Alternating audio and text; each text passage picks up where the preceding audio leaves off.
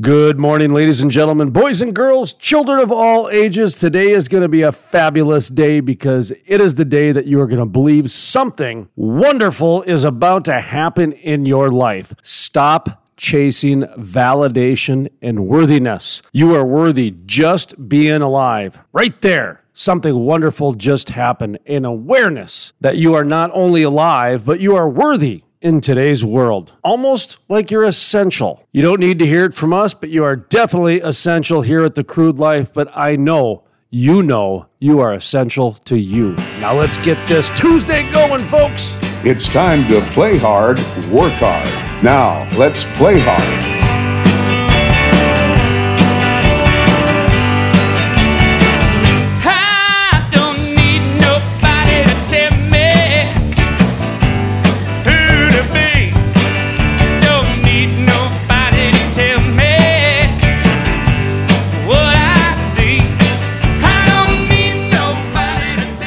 Welcome to the Crude Life Morning Show. Play hard, work hard. My name is Jason Spees. That is Sterling. It is Tuesday, folks, and it is a gorgeous day here. It's beautiful, in the Dakotas. sunny.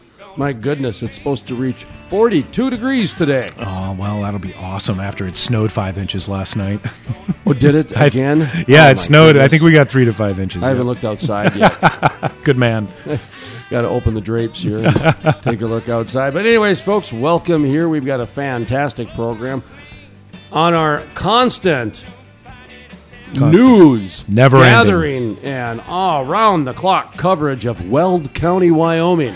You got something new? Will Weld County? Well, you got to stay tuned for the newsmaker interview on our Swan Energy phone lines, where Colorado State Senator John Cook joins the program. Should be interesting. This guy's always fun. Yeah. He's a former sheriff. Okay. Does not care about his opinion overtaking yours. Right. He's very much. He's a sheriff, and yep. So definitely used to being in charge. Definitely, right? Yeah. He knows how to command a room with his voice. So I'll be really curious what he thinks about this secession talk in Weld County. My guess is just because I know him, is that he's a lot like me when it comes to it'll never happen, but it might. It might. And I'm gonna enable this because I'd like to see it. Hey, I have a feeling he's in the same boat. Yeah, it's just the kind of I just kind of want to watch and see what happens. Part of me wants to just for the history lesson. I want to see this. Okay, we talked yesterday, or somebody talked yesterday about there was talking about yesterday. North and South Dakota combining into one. New Dakota. New Dakota, right? And I just said Dakota, right? Which is better. So that would be cool because you'd have to redrop the map, this and that. And I think if we just slid Guam up into the U.S. and forget calling it a territory. Yeah. Okay, Guam's been around my whole life. Yeah, since the 40s, I think. Right. Since World War II. Okay, not this Virgin Islands and St. Michael's, which is new. Right. Okay, we took that over later. Canaries, Falklands, whatever. I forget that we actually have quite a little island empire. I was going to say our flag should be probably updated to like 60 stars by now. Yeah. Because we do send them money. Mm-hmm. And I don't know if we have a military base there or not, but I'm fairly certain Guam is very American. Oh, yeah. Guam is number one So if we combine the Dakotas. Naval base, yeah. Okay, then would we have 1 million people? We would. We would. Okay. That was a little joke on both Dakotas. Well, we were like 500,000 for a long time. When I first moved to this state, it was under 1 million for the entire state. Oh, easily under 1 million. No, we're like Wyoming, Alaska. Mm-hmm. We're under 1 million all the time. So if we combine the Dakotas and slid Guam in. So Guam could be kind of our seaport? Again, I'm not trying to rebrand the entire United States here. So I don't know. It might be a good idea right now. The flag. You're going to get some problems. Sure. Okay. You redraw, Rand McNally map, no big deal. You know what I'm wondering is... You take out that east-west horizontal line, just for give Dakotas. Give a little bump. You put a little wang into Wyoming, the Wyoming wang for Weld County. Yep. Well, Florida, they call it America's wang. Right? That's right. Yep. That's right. That's right. Not Ann Wang. Right. The founder of Wang Computers. No. Not her. No, not her. Wang as in penis. Okay. I'm glad you bridged that for me. One of us has to be the straight man here. I'm not sure which one is. So what I'd like to see, because like you said, it'd have a wang, right? Yep. Right? Okay. Wyoming's wang. What if going forward, you didn't have to be geographically attached? What if parts of North Dakota There's a song called "Detachable Penis" from the '90s. Oh, you're still stuck on this. Is that what you're talking about? No, man. I'm talking serious right Okay, here. let's get back there. Okay. All right. What if a county, let's say the Bakken area in North Dakota, wanted to secede to Texas? Oh, right, because that's actual real talk. Right. Well, I'm just saying, we don't really need geographic borders anymore. So you can kind of draw, that's what made me think of it when you said we can draw a map any way we want. No one really cares.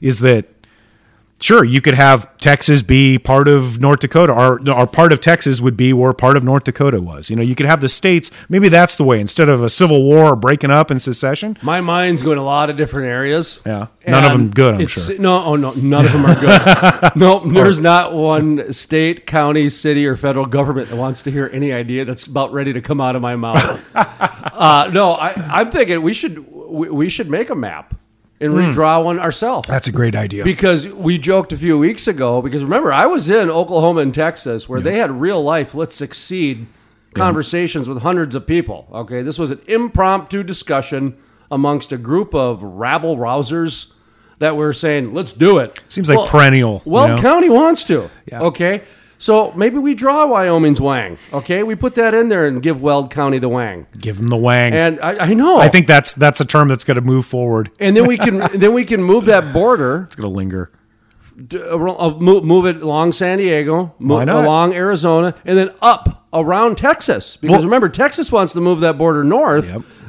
They want to get out of America now, and they don't want to be in Mexico. Texas wants to be by themselves. Mm-hmm. Because they've got their grid, they've got their energy, they got everything. They're ready to go themselves. They just need a moat. And they'd be fine. And they got enough guns to have their own private military and army, and they got the Rangers. When I lived in California back in the 90s, there was always talk about splitting it up into 3 different states. Or, the California could become 3 different states. Sure. That you would have a state that would be much more conservative. And now you're just making me go in a new direction, which is California and New York. They can be their own country. If they don't want any Pennsylvania natural gas, okay. Start. Man, I'll tell you, China and Russia must be laughing their ass off watching this kind of stuff go on. Well, I am. Yeah. So they are. Well, they're the ones. They're the ones instigating it. I'm the one reacting. I'm sure, man. I have reacted to the point where I'm in absolute lunacy. That's the only way to look at it. Yeah. Because if you try to care, you will be so mad. Yep. You'll be so mad. You've got to have, it's like you have to have a humor. You have to have a sense of humor with this. I got an email sent to me today, about Joe Biden lifting an executive order that Donald Trump had did that stopped China from having influence on our electrical grid. Okay. I mean, these are the types of emails I get all the time. And this one actually has links to the actual executive order.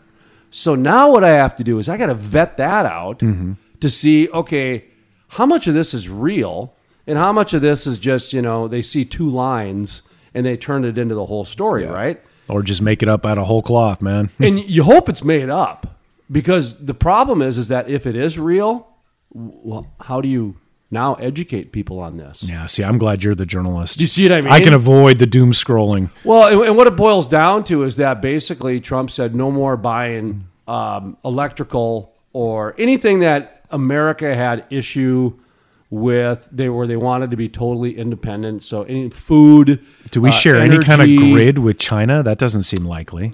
With these new grid type monitor systems, they're made in China, and therefore the manufacturing and the management company, it's actually the management company is out of China. So the Chinese management company would be overseeing the American grid.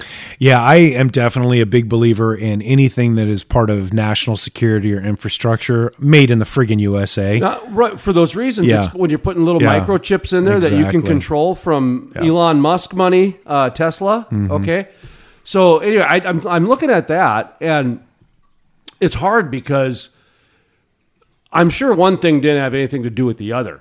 But it makes you look at it like, well, if this happens again, I don't want to have to call a 1-900 number in China to get Shoot, dude, you service. probably already have to do that calling your local power No, company. I want it to go to India like I'm used to. Like an American. Like an American. Like I'm used to, man. When I don't even get people anymore. It's a decision tree AI. When I pull up to McDonald's, I want to know that my order goes to Qatar and then back to Seattle, Washington, and then to the person that's making my food right there. Did you hear that McDonald's is starting a pilot program now where they're using a low-level AI to do the drive-thru? You can't get into that. Dude, it'll be robots, man. Much. All right, so let's preview the show here really quickly before we get off the deep end. Kate Hornbrook coming up in the next segment talking about that event. They have that Mardi Gras event. Not a Mardi Gras. We're past that, man. That got shut down because of the storm, I think. It's, yeah, right. So they're doing the St. Patrick's Day. Yeah. The St. Patrick's That Day. looks like fun. Happy hour. It's a happy hour. Happy 4 hours, it sounds like. They're doing it too. And what's nice about these things, and I'm going to bring this up to her, is that the day crowd, it's kind of the same faces. You know, it's the same people for the lunch crowd. So the night ones are nice because some of the guys from the field can come in. Sure. And so you get a kind of a different energy, a different vibe. That's probably what you want, right? You want the mix. Yeah, you want a mix. Yeah, you want the mix. Well, because the day people, they're the ones, that kind of do the boring work, right? And the guys out in the field are doing the fun stuff. Or vice versa, depending on how you look at it. So I think just everybody could use a party right now, man. And that's, I think, what's going to end up happening is people are going to really enjoy getting out and just kind of seeing some. You're heading down there next week or the week after? Next week. Next week. We're going down for the Pipeliners Association, the Permian Basin Association of Pipeliners. They've got a cook-off. More good food. They've got a VIP area at this cook-off. Okay. Like a secret, ultra secret VIP area. I bet they even call it the VIP area. The VIP area. Okay. And nowadays these operators, because remember the operators is where all the business starts. Okay. I saw a sponsorship for that, I think, right? These people are like idolized. Yeah. Like, that gets you in the tent, I think, if you do the top sponsor for that. These people are like Luke Perry, man. Luke Perry walking into a shopping mall in 1995. Hello. You like that? Yeah. Like a Chandler Bing in 1999. You just made us both sound really old. They're like Justin Bieber.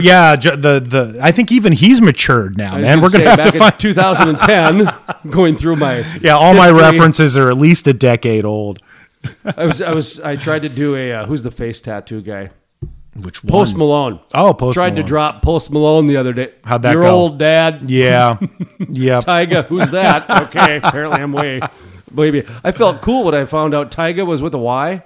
I had no idea. I just thought it was the word tiger. I thought it was a spin off of Tiger King. See, I was thinking Tigger from Winnie the Pooh, but okay. Yeah. That's fun too. All right, so what else do we have coming? News coming up. Colorado State Senator John Cook. And, March Madness. March Madness. Man, March we got a Madness, lot of folks. interviews lined up this week. Send us an email if you'd like to be in the March Madness pool this year. Hopefully the teams will play so we don't have to roll dice. I keep thinking that we're going to be setting up and doing this huge thing like we did last year, but we're going to be able to kick back this year, hopefully. I think this year it would be too painful to do. It would be way too painful. No, I'm just glad there's actually going to be some basketball. So I was looking at this old list. It's not an old list, but something, we get these news service things that come across and I like to do something fun every now and then. And this one was kind of neat. It was the 10 candy bars you'll never eat again. And because they're bad? It must be because Easter's coming up and Lent and Lent season and just normally I only see these around Halloween. Holidays, Halloween, yeah. But I thought this was kind of interesting because I'd never heard of any of these really. The Air Mail Bar. Do you ever hear of the Air Mail Bar? Air Mail Bar. Introduced in 1930 to honor the first air mail flight in the United States. Huh. In 1918, from Washington, D.C. to New York City. Ironically, the first flight never made it to New York. How American. Mission accomplished, baby. Never making it back wouldn't have surprised me either. Get on your feet. All right. After takeoff, the pilot noticed someone had forgotten to fill the fuel tank. Yeah, oops. Oh, my word. Are you kidding me? This is why we have checklists and process talks. The dude's he's just, being man, we got the mail. It's cool. He's just being all cool to the well, women. dude, He's people weren't flying a lot. I gotta fill that tank. That's before they knew fuel was critical to flight. With women. That'd be you. Well, back in the 1930s, man, oil and gas, you were the cock of the walk, man. Dude, Look at all the movies. We went through that last week. All the movies about the Wildcats, about oil and gas was cool till about 1970, 80, and then they started becoming. It's amazing how that flipped, just like a switch. Just oil man bad. It's almost like social engineering is real. Almost like that, huh? Ironically, the first flight never made it to New York because after takeoff, the pilot noticed someone had forgotten to fill the fuel tank. Oops. Then he got lost over Maryland and landed in a cow pasture. Come on, people. Man. Are you for real? The airmail Different candy times. bar had similar fate. That would have been fun to be a reporter back in those days for the airmail candy bar to all the way down to the cow pasture. I mean, back then in the early days of flight, there had to have been those people that be like, it's never going to catch on. Totally. So they would have jumped all over that story. Oh, you've always got Debbie Downers everywhere. And I've always said this, because I would have been the guy. Which that guy? said, okay, let's say you're in, some boardroom of John Deere. And somebody floated the idea, hey, let's put our logo on a shirt and then sell it to people. Yeah. Let's have people pay us to advertise our logo. Laughed you out of the room, man. I would have been the guy that stood up and said, I don't think anybody will pay us to advertise for us. Right. And I would have been so wrong, and I should have been fired. And I mean, right? Because I would have costed that company millions and millions of dollars. Well, you wonder, though, it's just like one of the reasons a company like John Deere can do that is because it has, a 100-year brand. That's why. Right? Yeah, so, I mean, it's why. like how soon in there early could you have done that? But right, and there was a time where nobody did that. No, nobody. Nobody, but somebody had to be the first. Yep. And so would I have been the guy that said, hey, let's put our logo on that shirt? Or would I have been the guy that said no? Because I would have been both. Yeah. There's many times in my life where I would have been the guy, hey, let's figure out a way to convince people to pay us so they will, to advertise us everywhere they go. Right. Yeah. And on vice versa, Yeah. I've had to be that conservative guy that just said, no, nobody's going to do that, nut job. Now, around here, you turn around and you've seen about 6 John Deere hats. Well, wherever you go everywhere. now. Yep. Fat Emma was the name of another Yes. candy bar that never will eat again. In the early 1920s, the Pendergast Candy Company in Minneapolis introduced a candy bar with nougat, at the center. Nougat. Oh, this is really interesting because I just skimmed ahead here. Uh-oh. They planned to call it the Emma Bar, but wound up calling it the Fat Emma because it accidentally got too much egg white in the mixture and wound up twice as thick as expected. Ha! So the Emma Bar then was called the Fat Emma Bar. Fat Emma Bar. Later, are you ready? Yep. You ready? Oh, hit me. Frank Mars copied the idea to create the Milky Way. Boom. So there you go, folks. If you're Nikola Tesla and you come up with a great idea, Thomas Edison will push you out of the way and grab it. It's Betamax and VHS, man. VHS will push you out of the way, Push you out of the way. Because Sony's got the muscle. Well, and VHS is bigger, so it must be better. And this is kind of... And Xerox. Xerox at the time couldn't get behind the mouse. And so Apple Computer came in and... Sure, we'll do it. Reverse engineered the mouse. So that's all Fat Emma became, was a reverse engineered Milky Way. I will never look at the Milky Way again. I'm just going to start calling them Fat Emmas. Fat Emma. Yeah, damn right. From now on. Respect. All right, here's the next one. The Sal Le Dand Bar. What? The name alone should kill that. The first candy bar named after a stripper. It's Sally. Tell me more. Sally Rand, whose fan dance at the 1933 to 1934 Chicago's World Fair shocked and titillated the nation. Titillated. In the 1960s, another stripper bar was available briefly, the Gypsy Bar, named after Gypsy Lee Rose.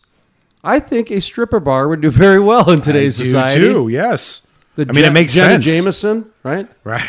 Who else is there?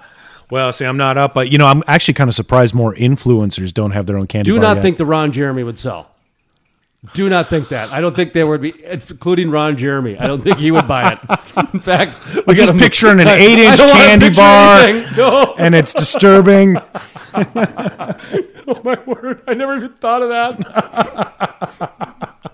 Okay, let's transition to the Red Grange bar. Oh man! Remember the football player, Red Grange? Now, see, I don't. Who was he? Endorsed by Red Grange, the most popular football player of his day. Starring at the University of Illinois, he joined the Chicago Bears in 1925 and helped the National Football League in business. Okay, Unfortunately, so he couldn't do the same for his candy bar. So, be like the Brett Favre bar or the Tom Brady bar. I remember Doug Flutie in the late 90s had Flutie Flakes. I've got a box downstairs. Do you really? Yeah, and in my box of old collectibles, I've got some Scooby Snacks. And Flutie Flakes. Now, I'm checking eBay right now for Fat Emma's. Washington Redskins Wheaties cover box, too. Oh, wow. Mm-hmm. Maybe the Twins, too. I can't remember if I have you know what? Every house I inspect in this state has a 1987 Twins box. I think I got one with Wheaties. One house I got with one time, yeah. Oh, yeah, I'm sorry. You're going to be entering Minnesota. Here's your Wheaties box with the Minnesota Twins on it. It's like when you leave the state, please leave it behind. Please leave it behind. It's like for the cable dish. You just leave it for the next owner. It's like Catcher in the Rye. Everybody needs it just to get their sanity through Minnesota. Okay, the vegetable sandwich bar. Oh, my word. This would actually do very well today. Yeah, today that'd be great. One of the weirdest health bars ever made. When? This 1920s vegetable concoction contained cabbage, celery, peppers, and tomatoes. Oh, my God. Its makers claimed it aided digestion and will not constipate. Yeah, because you vomit it out. That'd be my guess. The funny thing is that I know a lot of people that pay like $10-15 for a juice of cabbage, celery, pepper, tomato juice. I love it though. Nowadays it'd be like kale and spinach, but you listen to the ingredients for it, and it's just missing roast beef. It totally sounds like a meat and potatoes. Well, honestly, this sounds like V8. Yeah. Remember the old V8? The V8. Which was primarily just, smack your head. Could have had a V8. Could have had a V8. I haven't seen it. That's still around, isn't it? V8, yeah. I've seen it at the stores. I don't think I've actually had a glass of V8 for a while. Most of the places I go have tomato juice and Clamato juice. Yeah. So they do it up right. They don't have V8. Yeah. V8 was like the Tang of Bloody Marys, The high C. The high C. The Hydrox. The Zepp candy bar. Zepp. Sky high quality, one of several candy bars that capitalized on the popularity of lighter than air in the 1930s. Can guess why this one went out of popularity. This one featured a sketch of the Graf Zeppelin on the wrapper, was taken off the market after the Hindenburg exploded in 1937. Oh, the humanity. This one I've never even heard of. The Chicken Dinner Bar. One of the best-selling bars you've never heard of. Okay, it's right there in the opening sentence. Dinner Bar. Introduced in the 1920s and remained on the market for more than 50 years. What? The original wrapper pictured a roasted chicken on a dinner plate, a bizarre way of suggesting it was a nourishing meal and encouraged consumers to associate it with the prosperity of a chicken in every pot. Boy, this is some bold marketing capitalism here, baby. I love this. Yeah, this is great. Continuing, the manufacturer, the Sperry Candy Company, even dispatched a fleet of Model A trucks disguised as giant sheet metal chickens to deliver the candy to stores. That's brilliant advertising. Several years after the bar's debut, Sperry dropped the chicken from the wrapper but kept the name. This is a crazy man, and I love it. It's beautiful. I'm looking at pictures of this thing. Okay, I'm not. I'm looking at I actually am holding paper. I'm looking it up now.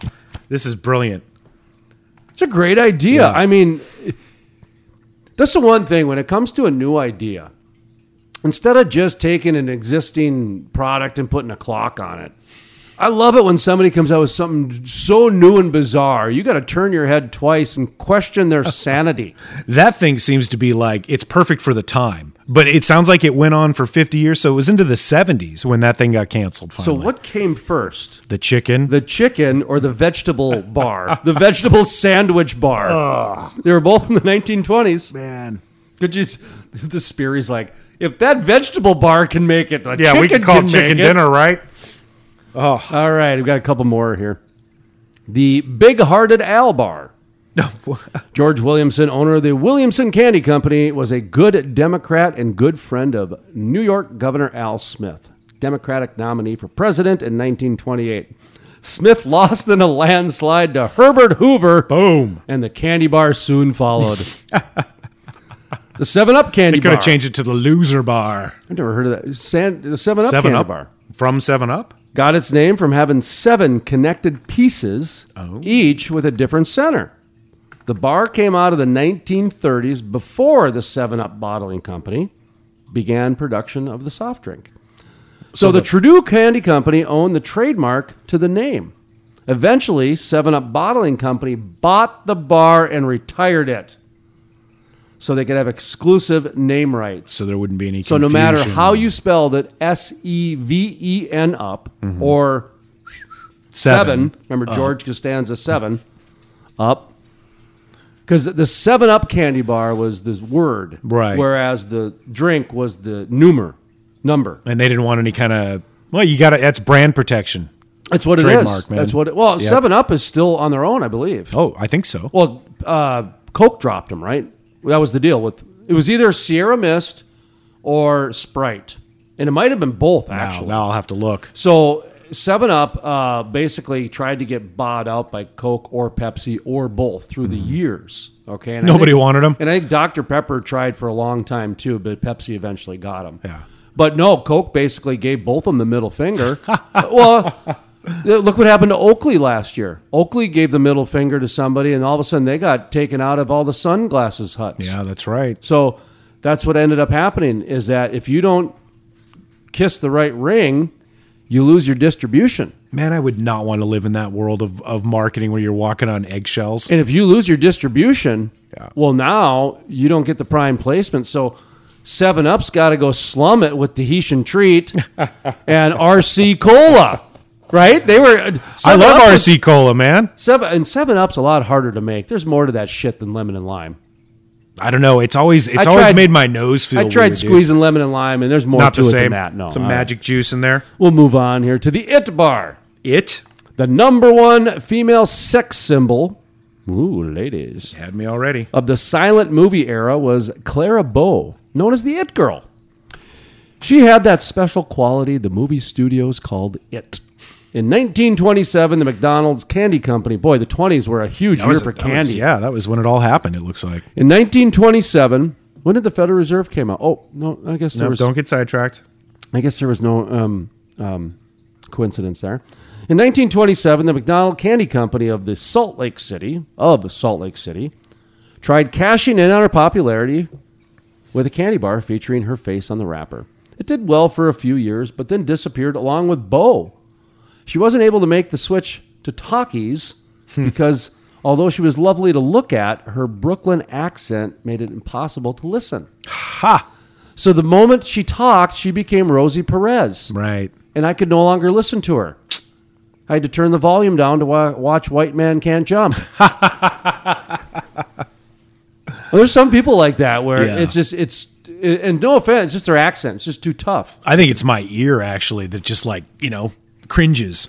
Here's a couple other ones that didn't make the, they didn't have a paragraph after them. They just have the name. Also gone. The Betsy Ross Bar. Okay. The Lindy, named after Charles Lindbergh. The Amos and Andy. Whoa. Yeah. Poor Prune. Oh, a prune. Oh, man, that just sounds delicious. And Doctor's Orders. The candy bar. That's Doctor's genius. Orders. Now, see, that's a good idea. Well, folks, that's going to do it for the candy bars. But, by the way, I also want to mention Chewy Paws is our sponsor this week, as well as the Bakken Barbecue. Tiffany Steiner, Jackie Jenkins, still coming up this week, as well as who else we have? Oh, Derek Clark, the president. You have booked us a full week, my friend. Yeah, he's with the Epic Solutions and the Permian Basin Pipeliners. They've got their cook-off coming up here, so we've got a full show. Frackleberry Hound is looking at the door. Kate Hornbrook is calling in. All right, I got to take a break and catch my own sanity. More coffee. I feel all right. Well, I'm doing okay. I'm here for the moment, you know, and then I'm on my way. Like him and I said what I have to say. I just as soon be on my way. Interested in becoming a sponsor? Email studio@thecrudelife.com. The music heard on the Crude Life Morning Show, Play Hard, Work Hard, is by the Moody River Band.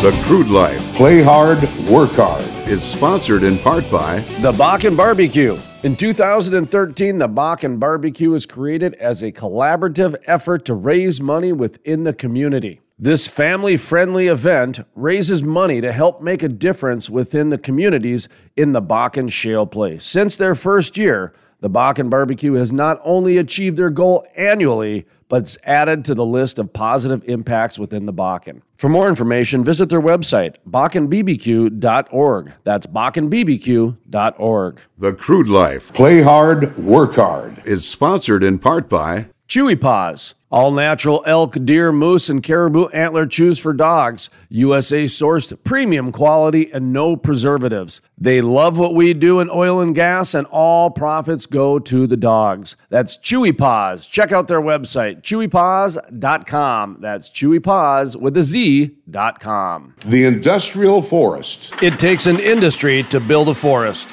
Hey folks, Jason Spees with The Crude Life. Did you know about half the trees planted in the last 20 to 30 years have died within the first year? Lack of watering, transplant shock, special interest groups, poor growing conditions are just a few reasons it takes an industry to build a forest, and that is exactly what the industrial forest does. Sustainability sheds, critical pipeline systems are implemented to ensure the forest survives and absorbs carbon for decades to come. It takes an industry to build a forest. If you're interested in sustainable forests, growing industry jobs, check out theindustrialforest.com. That's theindustrialforest.com. Play hard, work hard. Now, let's play hard.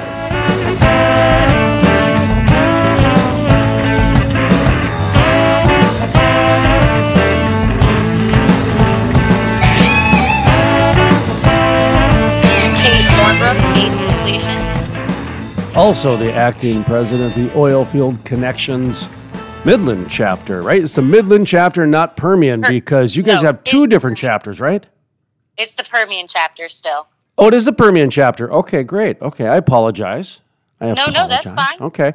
And we are going to talk about the upcoming event happening Thursday evening. It is the kind of the first social. This is one of the offshoots of COVID, I guess. You know what? This is part of the evolution that's happening with events because it's really difficult. You know, a lot of people were trying different things, big pig roasts and concerts. And, you know, we tried doing the live broadcast and there's been golf events and some have gone on, some have canceled.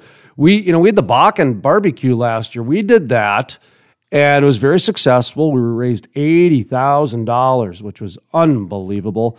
And, you know, there were other ones that canceled. And so we think it's really cool that you guys are trying something different because the lunches are going good and they almost seem like they're growing. People are really wanting to get out. And now that spring's happening, it only makes sense to try a new event in the evening and just kind of put your toe out there a little bit and see if there's any interest, to see if there's any budget, because remember, you guys are charging, right, at the door? I imagine so. Yes. I mean, you kind of have to when you're putting together large events, you know, that have a venue cost, a food cost, an alcohol cost. We have a DJ. You know, there's a lot of things that go into it, decorations. So, yeah, we're definitely charging, but we charge for our regular luncheons. And I think this event will definitely be larger than our regular luncheons and will draw a more unique crowd as well. Not only that also says it is a professional event and it does keep out the riffraff. So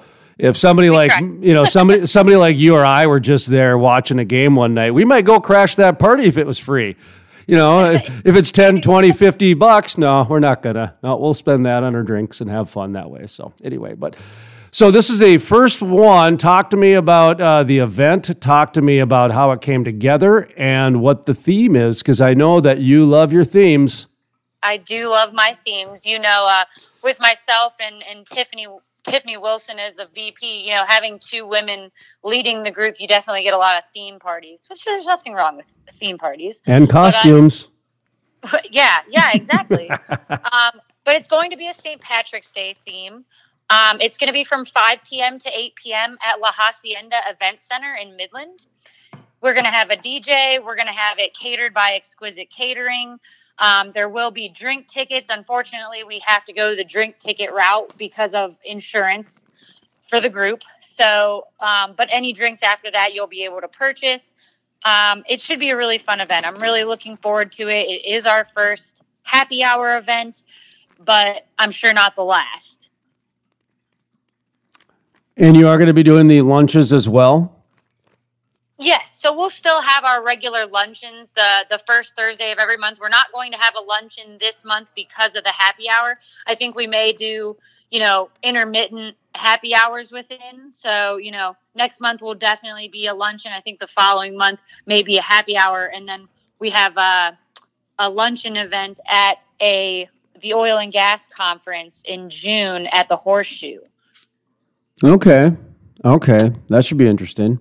So, yeah, we have a good few things on the docket, and I think we're planning on doing either a golf or a sporting clay event sometime in the summertime, but, more information to come on that as we decide. And we'll definitely keep that story relevant here. We'll be tracking that like it's the top news story of the day. Trust us here at the Crude Life.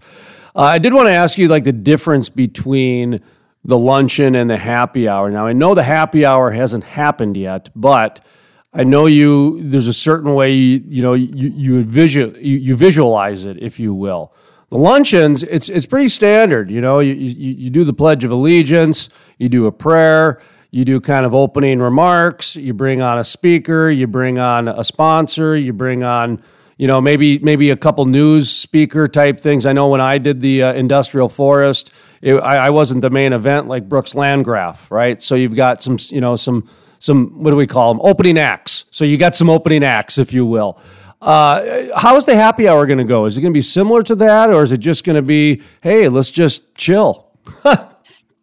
Well, it's definitely going to be more like, hey, let's just chill. We don't have any speakers. I definitely wanted to have the happy hour be more of an open networking event, as that's the main goal of OC overall.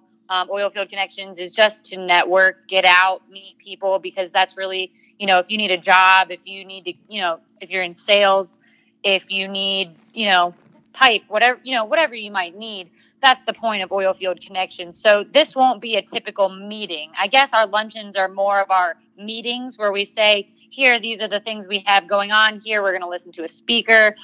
Here's a sponsor, et cetera, et cetera. We have a great a group of sponsors, and we're actually going to have their information on a banner instead of having each of them come up and talk. Which is fine, and everybody was totally fine with that. But if you don't care, I'm going to plug the sponsors here real quick. Please do. That's why we're here. We're here to help you guys. No, seriously, that's what we're a platform. So you guys can turn around and say, hey, look, sponsors, we just mentioned you on the Crude Life. So look at that. You got value now. See? Exactly. And that's the point of sponsorship, that their logos and stuff and are being advertised for all of the event plugs, et cetera, et cetera. So our sponsors for this event are Aries and Aries Residence Suites, Starcom, Sand Revolution, Think Tank Products, Safety Management Systems, and Tommy Chappelle Pumps. So shout out to our sponsors for this event. We really appreciate it. That's obviously how we run our business, how we run our events. We're nonprofit, so we do need sponsorships to help us create awesome events. I think I had a pair of Tommy Chappelle Pumps back in junior high. They make basketball shoes, right? No, I'm just kidding. They got the coolest name, Tommy Chappelle Pumps. That just sounds awesome. That's the name of the guy that owns it, right, who I was actually in touch with. So yeah, no, he obviously has a pretty great name for it, Oh, it just flows off the tongue, actually. Just it's a great name, Tommy Chappelle Pumps. I mean, it's just great. So I wish anyways. I had a like like that, you know. It's very easy to chant and just kind of go with the alliteration. It's just very cool. So, okay, now that we gave him a little extra sponsorship plug there, Tommy Chappelle Pumps, because, you know, we got to say it 5 times, otherwise it doesn't work. Okay, so anyway, the other part I wanted to bring up, because we like to be existential energy here at The Crude Life. We like to think differently. We like to take a step back, is the part I like about these socials. Now, listen, everybody gets into the drinking and everybody gets into let's have partying and have fun. And that's why we call this program Play Hard, Work Hard, because we understand the oil and gas industry does like to play hard, but they also like to work hard. And sometimes when we work hard, it gets a little difficult because, you know, it's almost sterile. You know, it's almost too sterile. And the other part is it's a lot of the same faces. So when you have just a lunch and nothing else, generally it's the same people going to the same thing, talking about the same whatever, and then that's how you build your silos. What's nice about these evening events, these socials, is the guys from the field can come in now, and there are new faces that you can network with, and pretty soon, you know 3 people within an organization instead of just the same person type of a thing. So that, I don't know, I just wanted to point that out because I think that's an important part of this whole rebuilding of the new network that's happening in oil and gas. So what's your thoughts on that, Kate Hornbrook? So honestly, I agree. And another reason we're doing the happy hour event is because you definitely draw a completely different crowd. To our luncheons, we don't typically draw a whole lot of operators, but to happy hours, you know, that start, you know, when everybody's done with work around 5, you draw a lot more of the operators, a lot more field personnel, people that, you know, otherwise couldn't get back for a luncheon like many other people can. So what is the details of the evening? I don't even know if we went over that. By the way, folks, it's Thursday, March 3rd and 4th? What day? Yep. Oh, geez, I don't even know what day it is going on. Okay, so let's rewind.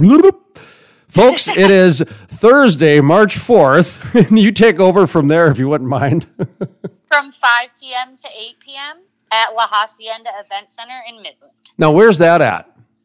It's right off of 191, in between Midland and Odessa, actually. Okay, and it's there's a cover at the door, and you don't have to be an OCI, OilField Connections International member to come, but there will be, I imagine, someone there that can certainly talk to you about becoming a member? Yes, absolutely. So for the events, it's $25 if you're not a member, $20 if you are a member. To become a member, we have regular annual memberships. For an individual, it's $35. For corporate, it's $300. And you'll get 5 members of your organization as a member. And you'll also get your company logo on the OCI website. All right. Now, as we wrap up here, Kate Hornbrook talking about their OilField social happening. It's the OilField International Connections social. OilField Connections International. Boy, I dyslexed that. I apologize to everybody out there, but either way, I'm halfway through this cup of coffee. So, anywho, your other job, your ACES completions. What's going on there? I just want to get a quick update before we let you get on with your day, your morning. But what's happening on your side of things? So, I mean, we're definitely still picking up, which is promising. I think with everything going on in the world and the implementation of new rules and, cutting of drilling permits on public land, the people in Texas right now are actually pretty safe because we mainly drill and frack on private land. So we've definitely seen an uptick in the oil price, which is definitely helping those of us that drill and frack on private land.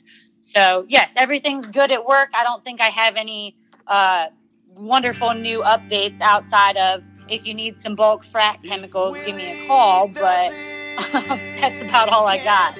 Well, I wish I was coming down Thursday, but I got some domestic duties I need to tend to. I've got a child that I need to parent to, and his mother, she's a singer, and her gigs have been picking up again, so I could not arrange it, but I'll be down there the next week for the cook-off, the Permian Basin Association Pipeliners cook-off. So if you're going to be around for that, I'd love to have you stop by there, and we're going to talk with Derek Clark a little bit later about that as well. But your event is happening Thursday, March 4th, and it's the OilField Connections International. It's their first happy hour social. Any final thoughts? That's all I got. Just appreciate you bringing me on as always. It was a bloody merry morning, blue eyes crying in the rain. I took the last train to Georgia, standing in the rain. I woke up on a diesel track outside of New Orleans. My poncho left me and I didn't know what to sing. Oh, if Willie does it, it can't be bad. And if Willie does it, it can't be bad. And if Willie does it, it can't be bad. And if Willie does it, it can't be bad. Interested in becoming a sponsor? Email studio@thecrudelife.com. The music heard on the Crude Life Morning Show, Play Hard, Work Hard, is by the Moody River Band.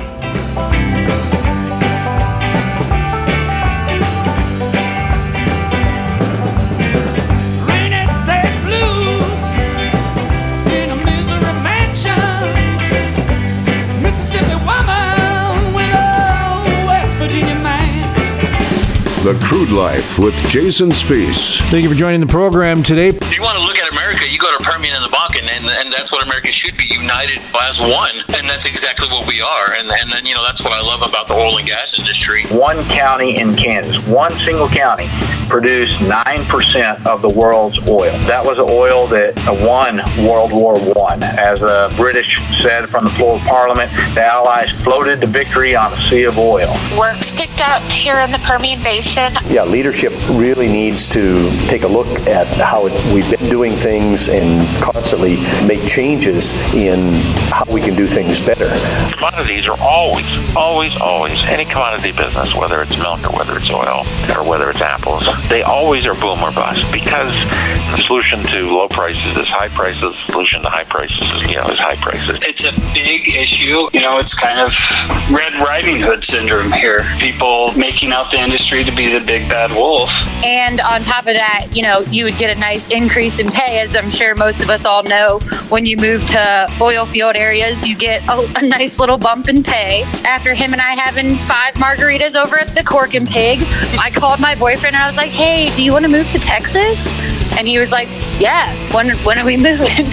And honestly, we moved about a month after that. This oil and gas industry, I've met some of the best people I've ever met in my life doing this.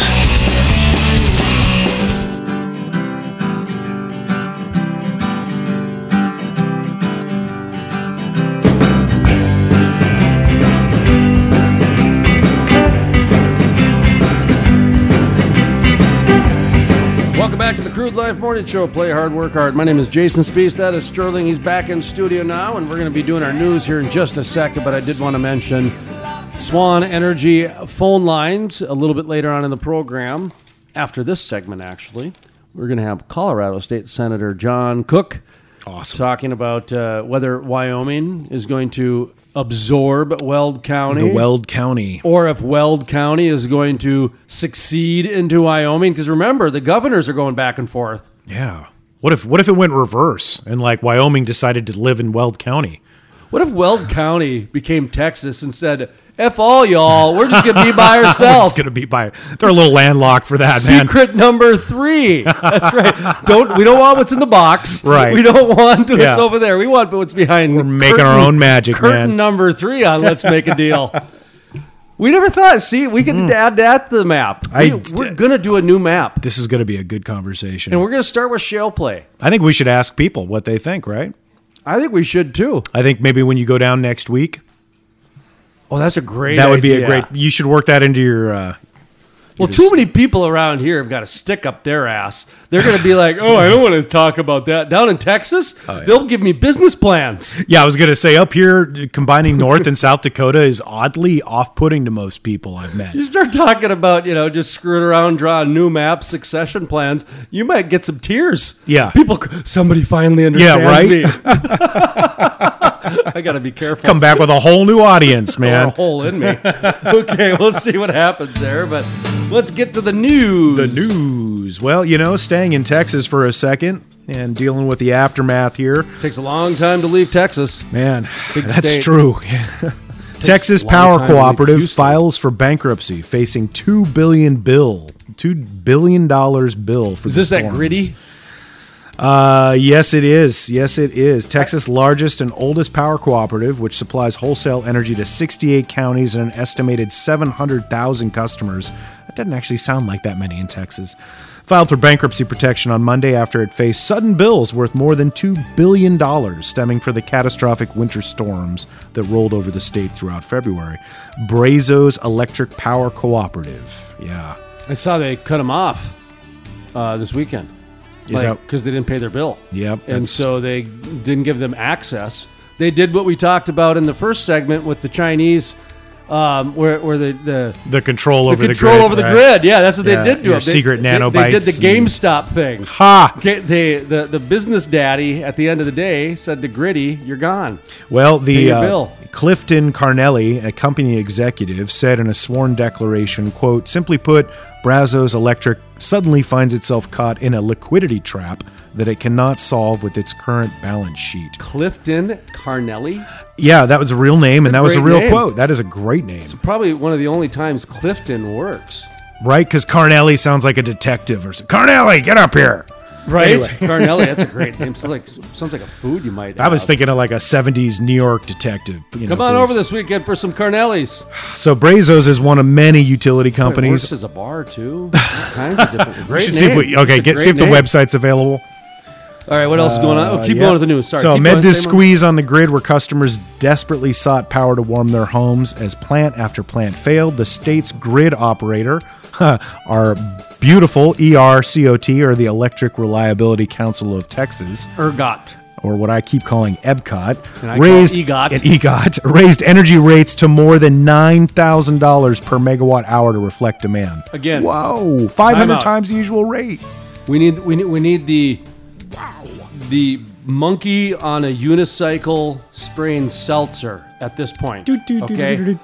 Jon Stewart said that one time. I forget if he was on Bill O'Reilly or Charlie Rose or Crossfire. Right. But one of the times when he was just going off about the responsibility of the media is that when a politician or a leader brings the conversation to Crazy Town, USA, the reporter, on TV or the news person, he's like saying, you need to stop. You need to have something that breaks and stops to say, we need to address this issue. And he goes, have a monkey with a unicycle spraying seltzer come in, for crying out loud. It was something bizarre like that. Right, to clearly denote the end of news and the beginning of speculation. And so okay, rewind that sentence with what you just said, because that's the story.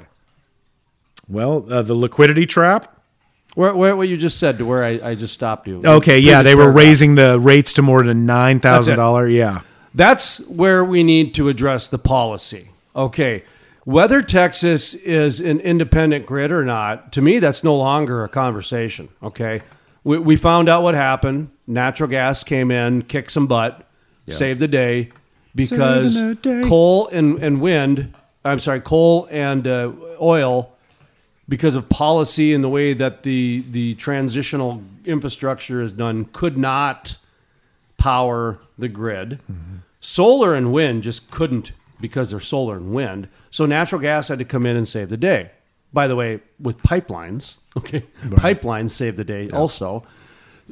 But in a capitalism world where part of the free market still works, but it doesn't on the other part, okay, meaning that coal and solar and wind and oil didn't have the right policy in place in order to get them able to work in a crisis. Natural gas could. Okay? Yeah. So boom, the rates go up. That's where the policy needs to say, okay, once it goes 100% past your bill, now it's on us. Yeah. Now it's on us. Yeah, because clearly something's going on there that is statewide. But that is Jerry Jones should get paid too. That's the thing. I mean, he's the guy. They did. They got real paid. I was going to say, they should get paid, and those people should. The government is supposed to create the safety nets, right? Not the accelerations.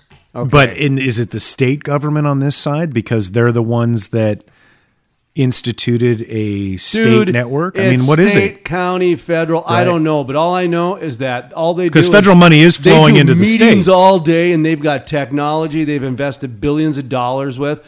I want an itemized receipt at the end of the day, at the end of the year, from my IRS, from my taxes, from my local. Okay, I want to know how much money I gave to Planned Parenthood. I want to know how much money I gave to that rich guy down the street. We should be in that world of technology, right? But we're not. Yeah, that kind of transparency is a no-brainer. These guys, when they go to their meetings, they golf and they have a great time drinking on someone else's dime, and then when the shit hits the fan, how many board members retired? I think it was 7 the last time I looked. Out of 12? I don't know how many there are. That's what I'm saying, to where when the shit hits the fan and there's actual real problems, none of them want anything to do with it. Well, yeah, exactly. And none of these guys are going to face any kind of real repercussions. In the meantime, the oil and gas workers are getting up, making sure that natural gas gets to the people who need heat. Yep.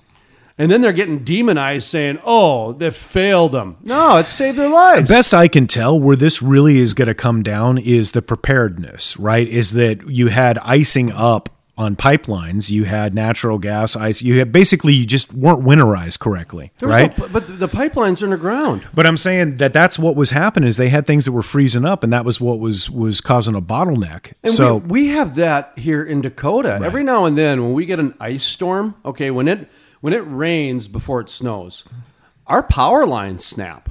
Yeah. So no matter what, you can have 100-mile-an-hour wind, which we get 100 degree below zero temperatures, which we have gotten close to, and you still cannot create a power line not to withstand the snapping of that. Okay, so we've had a lot of practice, and we still can't get that right up here. I think so we have power outages all the time up here. Exactly. So what's going on down there is more about trying to grab control over things at this point. Yeah, I think it's going to get reshuffled because it goes on to say that the state attorney general he's suing the electric power provider Griddy for charging customers huge bills. And as of Monday, there were still hundreds of thousands of Texans still faced with boil water advisories. You know what this reminds me of? This is nuts, man. Were you living here when Blue Cross Blue Shield went through their debacle? Yeah. Where the CEO committed suicide. Yep. Okay, because that's how much of a debacle this was, where the insurance rates were raising so high. Mm-hmm. The board members were receiving $250,000 and things like. I mean, they were they were receiving huge paychecks. The board members, so not the employees, but the board members who were already all these rich people. Remember? And then when the news broke, they were all on a Cayman Island vacation. Remember that? And it was just made even worse. Yeah. And I think it was during the time even when all the rich Republicans were like riding public transportation. I was going to say it was during the at the beginning of the Great Recession. So there was like take public transportation. Right. And so they would change. They were out celebrating. Yeah, they would change the Hugo Boss to a Sears label on their tie. I don't know anybody. Right. A Hugo Boss. I never checked, I guess. I should have been looking. Whoever the rich. Brooks Brothers. That's who I meant. The hell is Hugo Boss, man? I still shop at Mervyn's, and they've been closed for 20 years. Boss even around anymore? I don't think so, man. Did they go away with Gerbeau jeans? Still Oshkosh Bagoshin over here, man. Know? Jordache, another good one. Jordache. Oh man, no! It reminds me of what the health insurance industry went through, where there was so much money going around that all of the good old boys were making so much money, nobody gave a shit about the people. Well, that's the way it always works. When problems happened, they turned their backs on it. That's because I think 99% of the time, like what was going on in Texas, it works, right? Dude, when the times are good, nobody cares. Exactly. So, but we differ from Texas in the sense that you live up here, you have to acknowledge the weather, so they make preparations. In Texas, this was a surprise. This is considered to be one of the worst outages in U.S. history. We might find out that this might be one of the best things that ever happened to Texas. Well, it's certainly going to make them go, okay. Oh, it's like an audit. We need to prepare. It's an audit that you can't hide from. Well, it's like post-Katrina. It's like looking at the dams and the levees and stuff that collapsed. Again, I'm going to be very clear. I have no problem with Jerry Jones getting paid his money on this. I don't have any problem with anybody getting rich. I have no problem. Just don't screw me out of getting rich. With that single mother not having to pay more than what is 100% of her bill. Yeah. Okay, I mean, like I said, once you double or whatever the maximum amount was you ever paid. Okay, I can see that. It's a little bit because hey, if you took a risk that you were going to have the lower rates of all the time, okay, but there's still a safety there because at the end of the day, power company's a monopoly. Well, you remember up here a decade or so ago, propane shot through the roof because it all came down to rail. There just wasn't enough capacity. So we expect to see those kind of swings, but some of the swings they saw in Minnesota and in Kansas, I think in Missouri, as a result of this too, huge spikes. People are paying all of a sudden like $500-600 a unit for gas. We also had Matt Rose on the program. He didn't come on the air, but he gave us Matt Rose, the former chairman and CEO of BNSF Railway. Oh, he gave my son and I 10 minutes in the Holiday Inn pool room after a conference. He didn't do an interview. He was one of the couple people that said no to interviews with me, but willing to talk. Yeah, he talked to me, and like I said, my son was there doing the Kids in Capitalism thing, but he talked to me about the billions of dollars that they were investing in the rail to accommodate the oil and gas industry. Oh yeah, and so it doesn't surprise me that the pipeline thing is purely political, because when you take a look at a lot of the politicians that are voting to get rid of the Keystone Pipeline, they've got stock in BNSF. Yeah. I mean, that's where I think we need to get back to taking a look at the leadership and going after the transparency of the leadership. I think part of the problem is that we have too many lawyers in elected positions. Oh, no. Because they're able to find all those little loopholes and jump through them. Right. We live in a day and age where politicians and lawyers are dictating our livelihoods. Yeah. And now as we enter into a climate movement, which should be a totally sterile, science-based argument, it's not. No. It's not. You've got attorneys and politicians dictating almost these types of every policies. crisis in the country right now is too emotional to actually get attention, to get solved. A lot of the leaders are who can out-freak each other. Yeah. Like, oh, look at me. I can become more of a what's the word I'm looking for? Scaredy cat than you. Right. So we're going to do double masks in our state. So you're going to do one mask. We're going to make sure you wear 3 masks, one on each ear and one on your nose. Or conversely, you might have a state that says it's illegal to wear a mask. And then you get the other side that says the big FU, which that's the state I'm going to. Exactly, right. So. My libertarian roots. All right, let's go to the next news story. All right, man, let's see here. So I thought you might... Did we solve Texas's problems? I don't think so, okay. But hey, this one has some potential, right? Okay. Energy and science news. This company helps roughnecks find renewable energy jobs. WorkRise placed 4,500 workers in green jobs last year, 4 times the amount in 2019. So happy sounding so far, right? I was going to say the propaganda machine is starting. Keep going. Okay, so it goes on to talk about a gentleman named Alfred Burt. Grew up following his father across oil patches in Texas. Opposite there, the very unfortunate name, Arthur Burt. Some interesting names, we could say, though. Yeah, it's not as cool as the other guy. Yeah, Clifton. He carried on the family tradition, working on rigs for 26 years until the pandemic crashed oil prices in April, and he lost a drilling job with Apache Corp that paid $1,600 a day. Such dramatic language. Go on. He wasn't sure what was next for him when he got a message from a recruiter with WorkRise, a staffing company. The scout wanted to know if the 46-year-old would consider a job in wind. Burt told him, no problem, I'd work at anything if it pays. He now spends his day running lines to raise or lower turbine blades, earning $20 an hour, or about as much in a month as he used to make in 2 days in the Permian Basin. Great pornography name, by the way. WorkRise, the staffing company. I was going to say Alfred Burt. I was like, when you said that, I go, that's a good porn name. Yeah, you were definitely got Wang on the mind, man. Stop it. Hey. Yeah, sorry. That didn't come work out right. On my advantage. So, like Burt, Workrise used to be in the oil and gas business, but it's recently been moving more and more workers into renewable energy. Last year, almost 120,000 fossil fuel jobs were eliminated, making the reason for the company's pivot clear.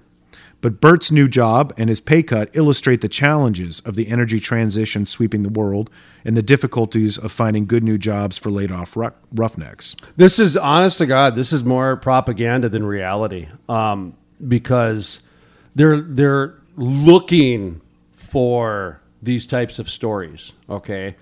And the reality is the jobs are not being added at a rate of what they're being lost. Yeah. Okay?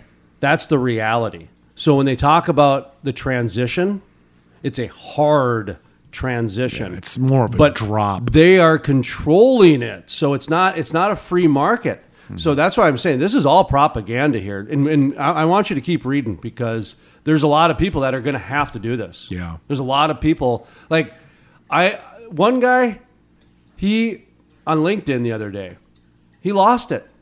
I'm seeing more and more people, they're just losing it because they've been helping promote people. They've been looking for work. A year now, they've been out of work.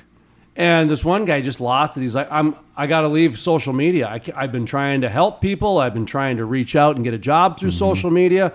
And for him, it's been a total time suck because he got nothing out of it. Yeah. He got nothing. Just because you spend 10 hours a day online trying to get yourself out there doesn't mean you're going to net anything. Well, it's just like, just because you get 1,000 likes doesn't mean you got anything in business. There's so many things on the internet that are like a zero value add. Without a doubt. And I learned my lesson the hard way back in 2009 when I lost my business back then. It was my publishing business, but it was because I invested $250,000 in the internet, and I literally did not even get $5 back. Oh, well, nobody was paying for anything back then. Yeah. There was no paywalls. There wasn't. Yeah. You could barely even get any online advertising scrolls. Well, in 2009, the recession, you had that whole thing. Everybody was getting kicked in the balls there. So everybody started flooding to the online social media at that time because it was free. Mm-hmm. Because it was free. Yep. So if you were a newspaper, you couldn't get anybody to give you money. Well, for me, this is like, now we've transitioned. I was a magazine, so I was in the third world of media. Well, yeah, I call it the third world of media, yeah, because you were a dinosaur at that point. Barely got the 2009, scraps. You're publishing paper products. Come on. Trying to go for marketing budgets, and you're in a magazine at that time. You're a monthly magazine at that time. Forget about it. Oh man, I grew up with Newsweek and Time as two of the most prestigious magazines my dad would bring home every week and month, and it was like those are gone completely print, aren't they? Well, and magazines. I think magazines are more suited for the internet than anything, actually, because what magazines brought, because remember they were expensive. Yeah. And they had a shelf life. Newspaper was in the trash. I think they said it had a 3-hour shelf life, and then the newspaper was in the trash, or at the bottom of the bird cage, or the fish wrap, or the fish wrap factory. Yep. We used to call the Fargo Fulham, the Fulham, the Fargo Fulham. We used to call the fish wrap factory. Okay, so, but it's 3-hour shelf life. Yeah. But at the same time, they knew that. That's why it was sports scores and politics and whatever the day. Magazines, you wanted to stick around. So you would do thought-provoking. Mm-hmm. So the Atlantic, the Harvard Review, the National Geographic, and you also wanted photos. So we would do like National real Geographic. estate. Yep. And so with the real estate, you'd have gorgeous homes on the cover. So Better Homes and Garden. Yep. That was difficult for a newspaper. Okay, so the internet, though, allowed nice photos, and they stayed around forever. You know what I miss about magazines, though, is that whether it was political or National Geographic, is that it was considered. Mm-hmm. Right, it wasn't just a blast out like so much of the news that we get that's just clickbait. It was you may not agree with it. It may not have been an interesting article, but it went through a process before it got it to your eyes. Somebody did the work. Somebody did some work. It wasn't just slapped up.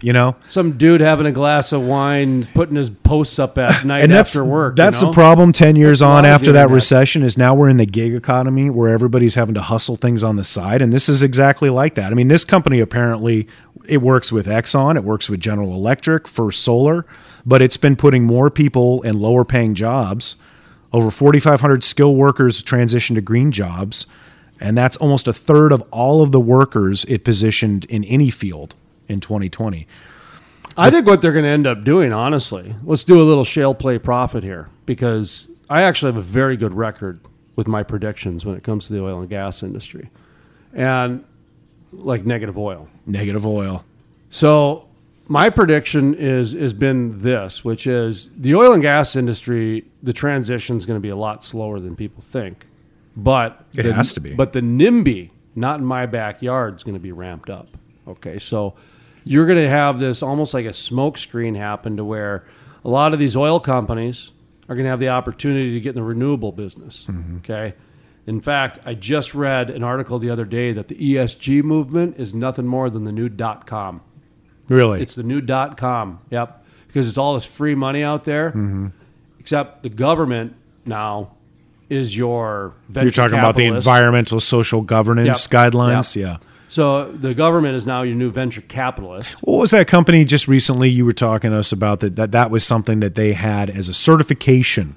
Oh, Meridian Energy Group. Yeah, Meridian Energy. They had to do it. They had to do it. They had to do it. In order to get investors, they had to do it. And it's just like almost, And by had, meaning that when you go have 10 meetings and all 10 people say, we'd love to give you money, but you need to be ESG certified, then you have to do it.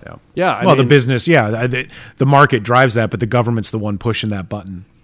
Without a doubt. Without a doubt. Without a doubt, because they're controlling the marketplace. So what I'm seeing here is exactly what the energy secretary said. And she flat out said, hey, oil and gas companies, Chevron and BP have already done it, which is they are now in the renewable business.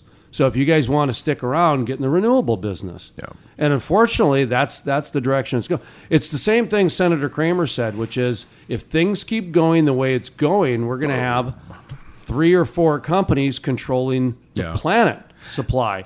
Because if a lot of our drilling is going to be offshore, because we have a lot of offshore drilling to do, and if nobody can see you do it, and there's no backyard drones that can catch you, well, that's a big part of it too. Sure. Well, yeah, if you can see it. Oh, yeah, because now if you've got, some mother that wants their daughter to be the next Aaron Brockovich against oil and gas, right? Okay. Or you give her a drone so that they can go hover around. One of those counties in Colorado, you can shoot those things out of the sky. I read about that. Yep, that's the law. You can shoot them out of the sky. Some politician was just all pissed off at drones. Didn't want any friggin' drones, right? Man. I think so. I would have voted yay on that. I think it's a city ordinance. You can shoot them out of the sky. It's so awesome. That's awesome. Anyway, but I think that's what's happening is that the government is forcing these oil and gas companies to get in the wind business, to get in the solar business, to get in the geothermal business. And if they don't, they're going to become coal. If they're going to do it, and like you said, it's not going to be an easy transition. It's going to be more. It's going to be more like a trip and a fall transition. It's going to take some time, but can you imagine transitioning from $1,600 a day down to $20 an hour? Here's what I'm going to tell every oil and gas company listening right now: is that I went through a paradigm shift in the media. Okay, and I've said this before, and I'll say it again. When you look at what a newspaper is, they were a 100-year monopoly in most towns, okay? Yeah, they were an institution. But they had a monopoly. Like, they were the only newspaper, okay? They were called order takers, meaning that they would just stand by the phone, people would call, and they would get put in orders. They didn't have salespeople that would go out. That was a later invention. For a long time, they just had people behind the desk. Yeah. And people would either walk down to the newspaper to put their ad in, or they would call on the phone. Well, you're the only game in town? Yeah. So every salesperson out there, imagine if you didn't even have to leave your office and everybody came to you. That's the best kind of business. And the newspaper industry had that for a long time, okay? And then the internet came out. Yeah, and you see the struggle with that. Whole new distribution now because, and this is no shit, okay? The newspaper in Fargo, North Dakota had meetings with Time Magazine and Tide, the dish detergent, okay, because the newspaper carriers went door to door, just like the post office. But the post office charged you 50 cents or $1 to mail that sample pack of Tide or that magazine of Time magazine. Put it in with the paper newspaper rate. would charge you 6 cents. Right, yeah. Okay, you got the news rate. This is no kidding. So that's how powerful the distribution of the newspaper was, that they actually were in competition with the U.S. Post Office. Now, see, I think about that. No, that's cool, because I think that... Now, let me continue. Okay. So when you think about the power a newspaper had with a monopoly for 100 years in any town USA, from Fergus Falls, Minnesota to Roswell, New Mexico, to, I mean, that was seriously. a good one, I bet. There's not, maybe there was some fly-by-night newspaper that was around for 10 years, but when you take a look at 100 years, it's primarily one newspaper, okay? Yeah. Outside of Denver and Detroit and a few other big metro markets. In 10 years after the internet came, most of them went bankrupt. Yeah, most of the small town ones they went bankrupt, and then they got bought out by Rupert Murdoch, Sinclair, or whoever the Walt Disney evil empire guy is, whoever the Monty Burns is in the media world, and so you had major consolidation. Mm-hmm. So that's what you have now. That'll happen in oil and gas if this continues. And that's what I see with this propaganda. So keep going. Sorry. No, that's the end of the article. Basically, they're talking about how many people they've transitioned into it, and then it goes on to talk about the company. It started in 2014, and it's primarily just for work crews, but now it's gotten into... I didn't realize the U.S. oil jobs are down by 1/3 since 2014. Yeah, I was just looking at that graph too. For real. That is nuts. So that again goes to automation, goes to the changing of jobs, and it also goes to this transition where a lot of the energy companies are now having to switch into the biodiesel and when you and I were renewable. When you and I were growing up, we're at the tail end of what you could consider the blue collar manufacturing jobs of America still around. NAFTA is really what did it. And I remember that. What was that? 93, 94, I think, when that happened. Oh, it's Clinton. Yeah. But it had been in progress for years up until that point. Well, it started with Richard Nixon opening the trade to China. Yeah, and I think the Reagan administration started the steps towards what eventually became NAFTA. But you just, growing up... Policy with the trickle-down. Yeah, growing up with the expectation that, hey, I could get a decent job, and I could probably do it for the rest of my life, and I could get a pension, and I could, that's been disappearing, obviously, and it's like oil and gas is just sort of the next in the line. Coal was last. Before that, I don't know, steel, probably. Well, it's interesting because, not to get too existential here, although it is existential energy, is that, this has been a problem that the United States has been trying to address for almost 20 years now that nobody's ever talked about, which is you have a very large population of thought workers, okay? They're called like white-collar workers. Sure. But there's another term they're called thought workers. They're people that use their mind, okay? They don't use their physical labor skills, and that's why the manufacturing was shrinking so much, is because so many people were getting college educated and et cetera, to where it's almost like in order for us to not go back to our primal ways to kill each other, they need to figure out new levels of bureaucracy for the thought workers to stay busy.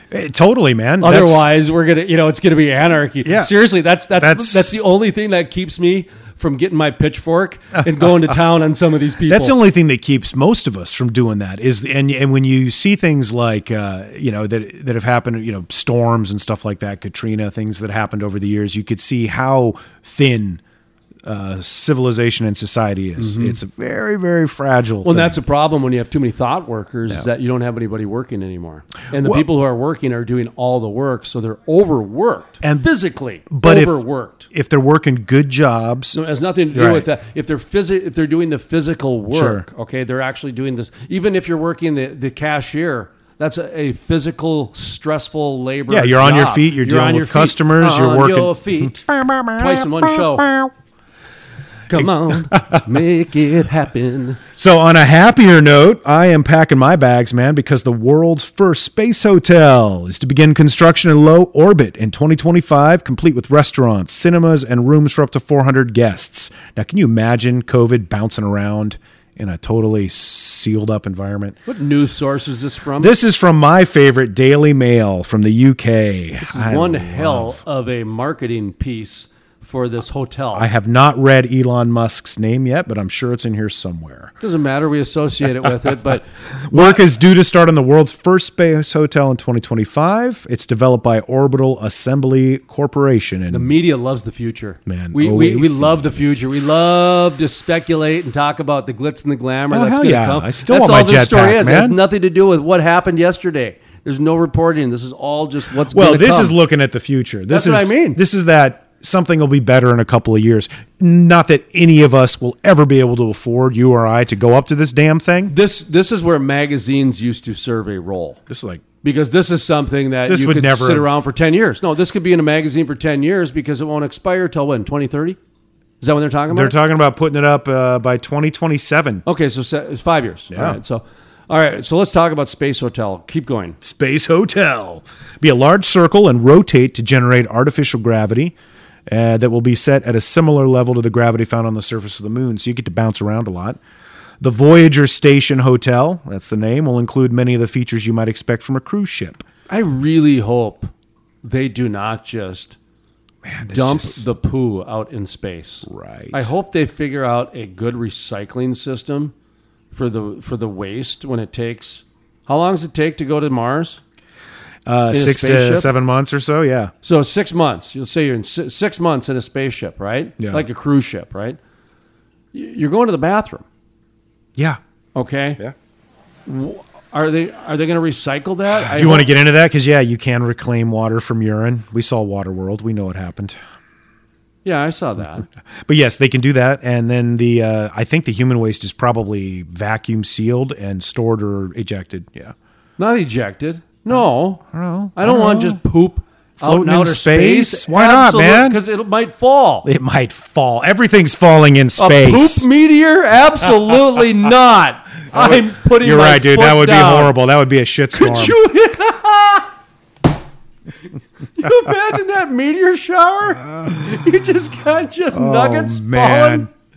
Oh, geez. Now I can. Karma's a bitch. Yeah, it'll be like this flaming, stinky apocalypse. So they've got these pretty pictures of pretty people sitting in what eventually will be the space station. I'm getting a lot of Hindenburg vibes off this thing. It's a shitting star. You're still on that? Well, shitstorm was really good. Thank you. That was really good. I'm going, there's got to be another pun in there. We're just keep digging. Shooting star, shitting star. We're That's there. good. That's what I good. mean. That's It's a good. shitting All star. Okay. Oh, man. So, there's some hope for it because of the reusable vehicles that companies like SpaceX are using. And they're talking about building 24 different integrated habitation modules. I just got an email from Kevin Kramer today on that. On the space station? Yeah, on the SpaceX. What? Keep going. On SpaceX. I'm gonna find okay. it. Keep going. Yeah. I'm going to find it. Yeah. So what they're saying here is that they're going to have, some of it will be for the resort/hotel. The rest of it will be privately owned and rented out to scientists, corporations, mad geniuses, and anybody else, I guess, that's got a lot of money and wants to go into space. Wow. So today, it's pretty cool, though. I got an email from Senator Kramer's office, and I got a couple of them. They were just kind of giving me a week in review, what they were doing. And last Friday, U.S. Senator Kevin Kramer, a Senate Armed Service Committee member, convened the first Senate Space Force Caucus event of this Congress. As one of the co-chairs of the caucus, we got to bring him on and find out how much Musk money is really going on here. I want to know. Okay, so he's got a quote here. Let's see what it says here. Foreign adversaries like Russia and China are actively using space to weaken the United States and prepare to carry out attacks against us. What? To protect the safety and security of the American people, we have to properly counter that threat by bolstering our presence in this emerging domain. Now, I had heard a lot of what's going on in space now is going to be exploration for mining for batteries. That a lot of these lithium and stuff meteorites that are not made out of human shit, those ones out there in space, those non-shit meteorites. Yep, they have they have cobalt, lithium, these rare minerals, rare earth minerals are not so rare on meteors, on the Bruce Willis Armageddon on the asteroids floating around. Yep. So they're going to find Michael Duncan Scott. Right. Steve Buscemi. Man. He passed away. Who else? Not Steve Buscemi. Ben Affleck. Owen Wilson? Or Luke Wilson? Owen Wilson. One of them. So they're trying to find that team of misfits Ben Affleck. to go mine and get their drilling talk on. Dude, now see, that stuff I love that kind of talk. I'm telling you. Because asteroids, if that's true, minerals and stuff. But if that's true, that there's going to be a whole new marketplace on asteroids, I think you would see people flood to that. Yeah. I think people would be all in, be like, I want to be on that team. You know, I'll take the trash out, you bet. Right. If I can do space exploration and be a part of that, that's what I mean. If it's actually opening up a whole new thing, and if Senator Kramer's right, where it's happening, I'm excited for that. You know, we rely so much on GPS and all those other things to make our phones work that it's kind of scary to think about how vulnerable that stuff is up there. People are going to try to tow these things. Well, you don't even have to. All you got to do is put something in its way. It's going to be like Futurama, you know, where Fry and Bender, they pull up to an asteroid and they hook up the tow rope and try to bring it back. Drag it back, man. Yeah, like it's a boat. And that's what I mean. That's when they launched Space Force, I totally thought of Futurama. You know, how can you not? It's Planet Express delivery right there for you. Oh, we are way over on time, but that's okay because we are doing this live and it's meant to be that way, folks. We're having fun, but that's the news. Colorado State Senator coming up next. I should mention his name. Colorado State Senator John Cook. Because there's more than one. To find out if Wyoming is going to absorb Weld County, Colorado, or if Weld County is going to succeed. Either way, we need to find out what's going on. Imagine having to get a passport just to go to Weld County. This is like one of the most important stories of our day. I'm looking at it like this. I know. I'm being totally serious. You're all in on this. If I live at a time where we have to redo a flag or we have to redo a map, that to me is pretty damn cool. Well, we're definitely living in history. I mean, it's pretty harmless, really. It's pretty harmless. It might actually be a solution. If one county says, we're getting tired of this state's politics, it's really affecting our life, and this other state that's connected to us that we don't even have to really do anything different except change our address, I'm all for it. You know, the bummer is that it's so hard to have that conversation and have a real one, right? Now, what's going on in Weld County might actually be like the start. Governor Mark Gordon coming into Governor Jared Polis's office and saying, sorry, sir, but we'll be taking Weld County home with us. We'll be taking that. Sorry. Colorado State Senator coming up next, folks.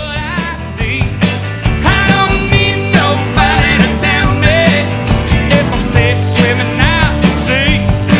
I don't need nobody to tell me if I should be confined or free. 'Cause I'm gonna be me. I'm gonna be me. I'm gonna be me. I'm gonna be me. I don't need nobody to tell me if my clothes aren't clean.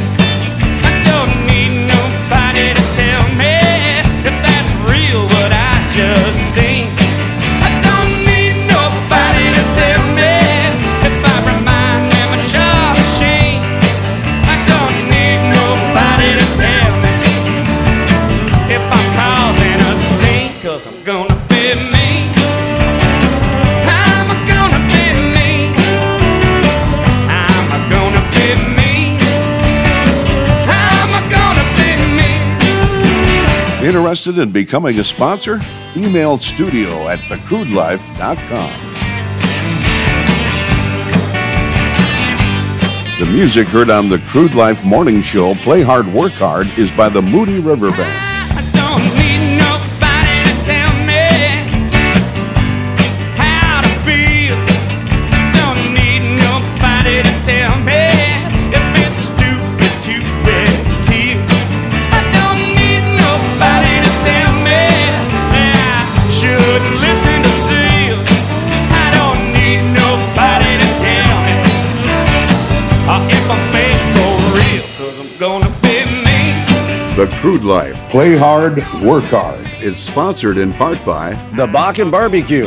In 2013, the Bakken Barbecue was created as a collaborative effort to raise money within the community. This family-friendly event raises money to help make a difference within the communities in the Bakken Shale Play. Since their first year, the Bakken Barbecue has not only achieved their goal annually, but it's added to the list of positive impacts within the Bakken. For more information, visit their website, bakkenbbq.org. That's bakkenbbq.org. The Crude Life. Play hard, work hard. Is sponsored in part by Chewy Paws. All natural elk, deer, moose, and caribou antler chews for dogs. USA sourced, premium quality, and no preservatives. They love what we do in oil and gas, and all profits go to the dogs. That's Chewy Paws. Check out their website, chewypaws.com. That's Chewy Paws with a Z.com. the industrial forest. It takes an industry to build a forest. Hey folks, Jason Spees with The Crude Life. Did you know about half the trees planted in the last 20 to 30 years have died within the first year?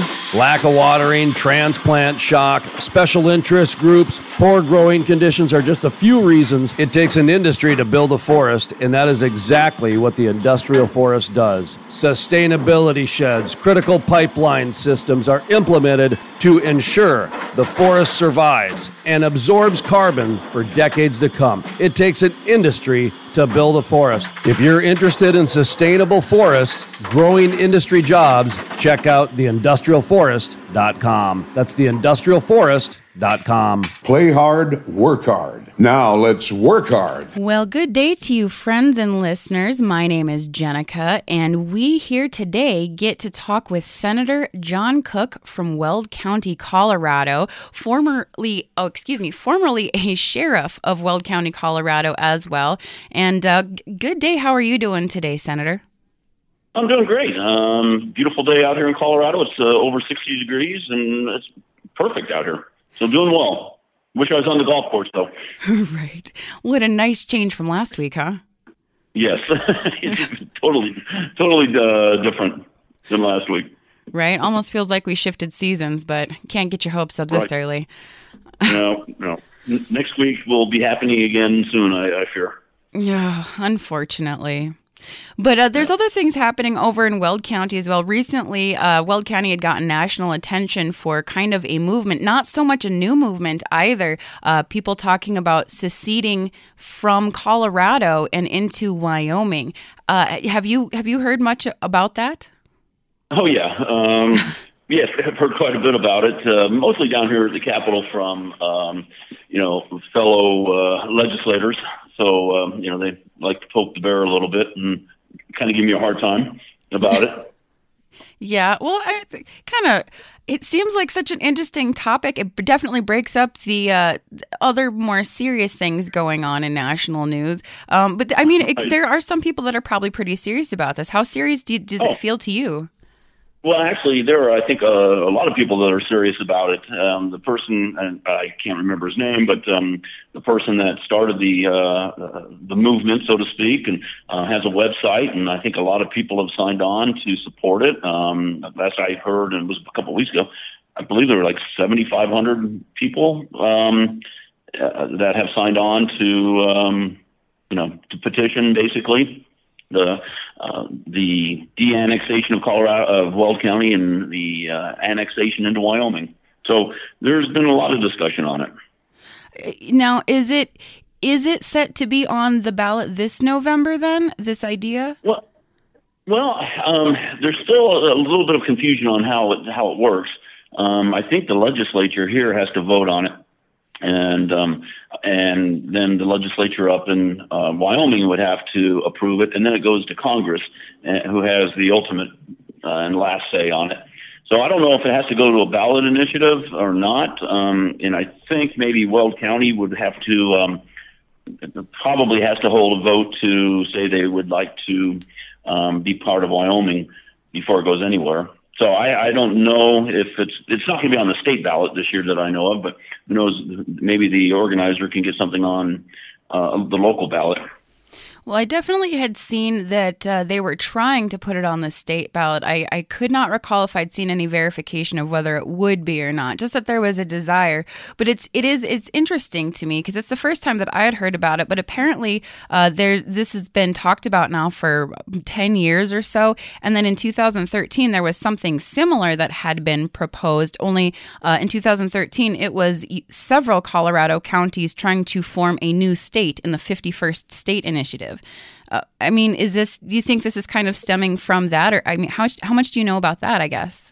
Oh, yeah, that was, yes, I was still a sheriff at that time and up in Weld. And so I know quite a bit about, the 51st state movement.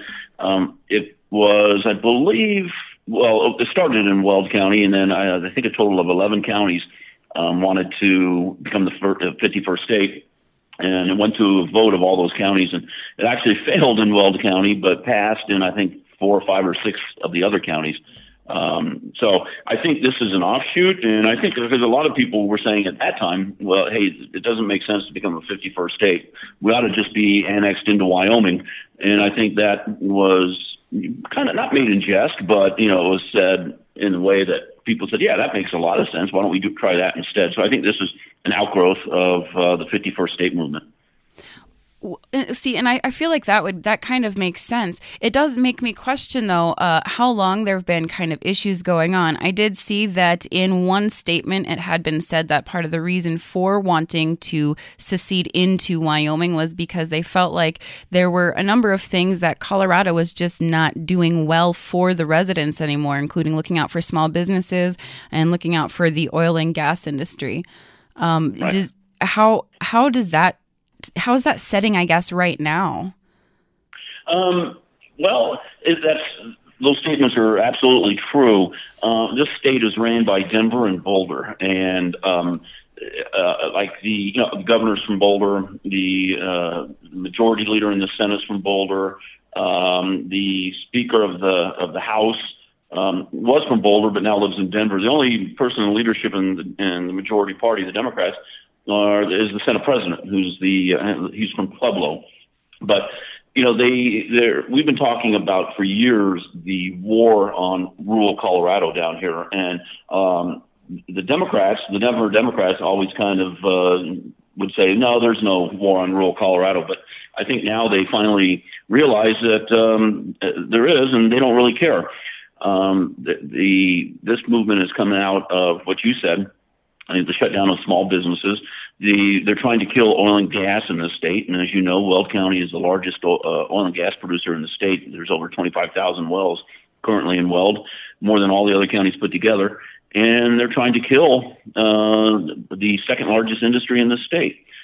So that's a big issue. Now they're going after agriculture. And Weld County is the largest agricultural producing county in the state. And we're number 6 or 7 in the nation, the only one outside of California. So now they're going after ag, they're going after the dairy industry, the cattle industry. And so this movement is to say, look, Boulder and Denver do not represent our values. Wyoming does. And I believe that's why we see this movement going forward. Yeah, I can definitely understand after hearing you explain that. I can certainly understand why there would be people very serious about this issue. Being one, the largest contributor to the oil and gas industry in Colorado, I very much doubt that personally that the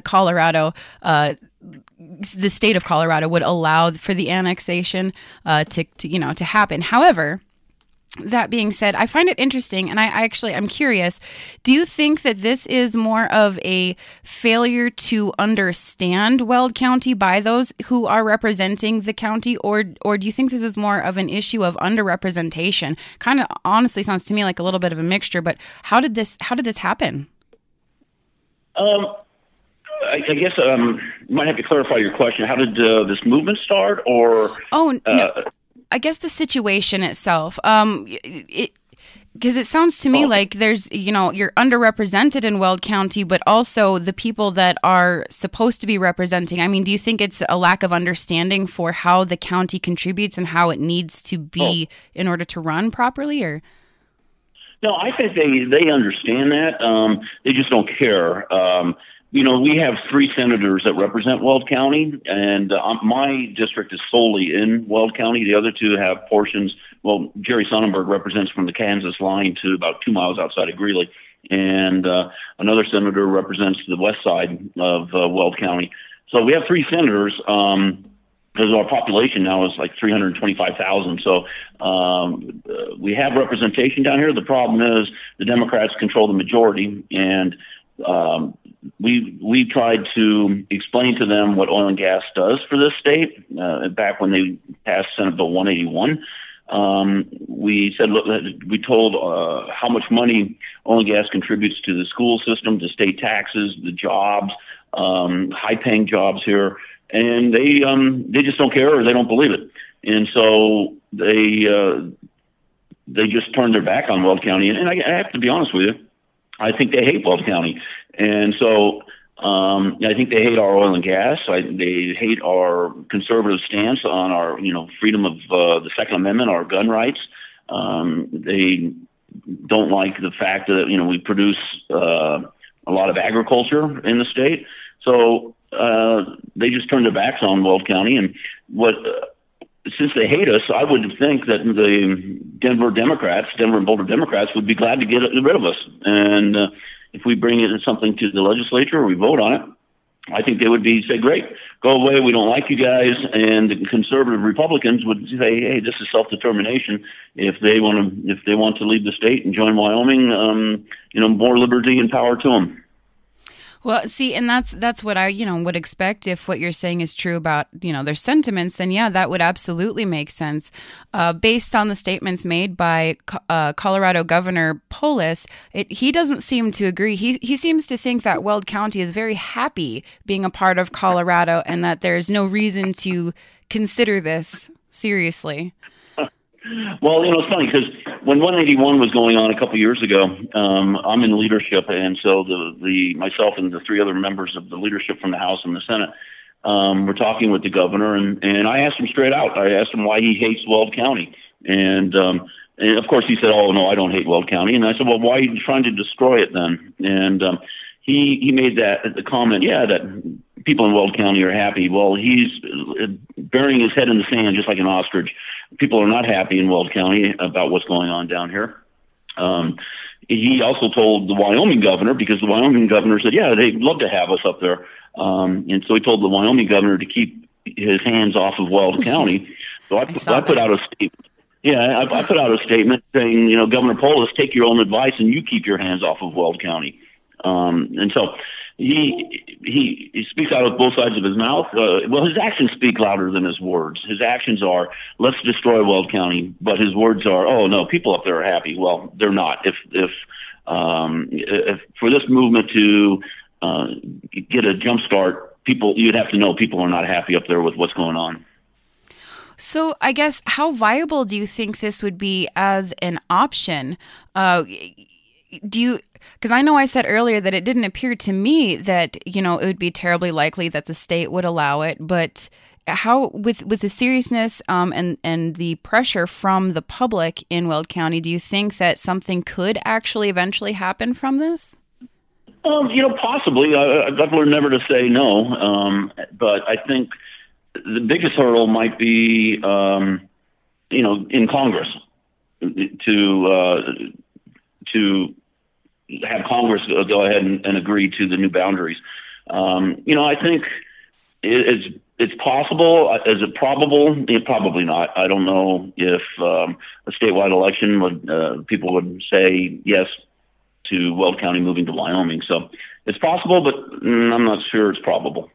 Well, they'd be losing out on quite a bit if all 324,000 people and all of the wonderful things going on in Weld County were then to become a part of Wyoming. So that was kind of why I was thinking that the chances were rather slim. But in the meantime, while I guess this is probably something that we'll probably continue hearing about here and there until something hopefully happens of it, one way or another. But in the meantime, do you see much option for moving forward to help some of these issues in other ways? What have you got going on to kind of combat the what seems to be a stifling. Yeah, that's a great question because when you're in the minority, you can't do anything. So with the Democrats in control of the House, the Senate, and the governorship, there's not a lot that we can do. I believe there's going to be more anti-oil and gas bills coming this session. I've heard that they want to take away the tax credit and ad valorem tax. And if that happens, then I think we'll see a lot of major players just up and moving. And it'll probably destroy a lot of the small operators here in the state. We just don't have, any way of stopping them. That's why when people ask me or they tell me I don't vote for the party, I vote for the person, I always say that's the wrong answer because majorities matter. If you're in the minority, you get run roughshod over. So there's not a lot that we can do other than play defense at this point. What about on an individual level? Is there anything that the constituents could do to maybe try and protect what they've got going on, or maybe to help try and untie the hands of those representing them? Is there something that can be done there?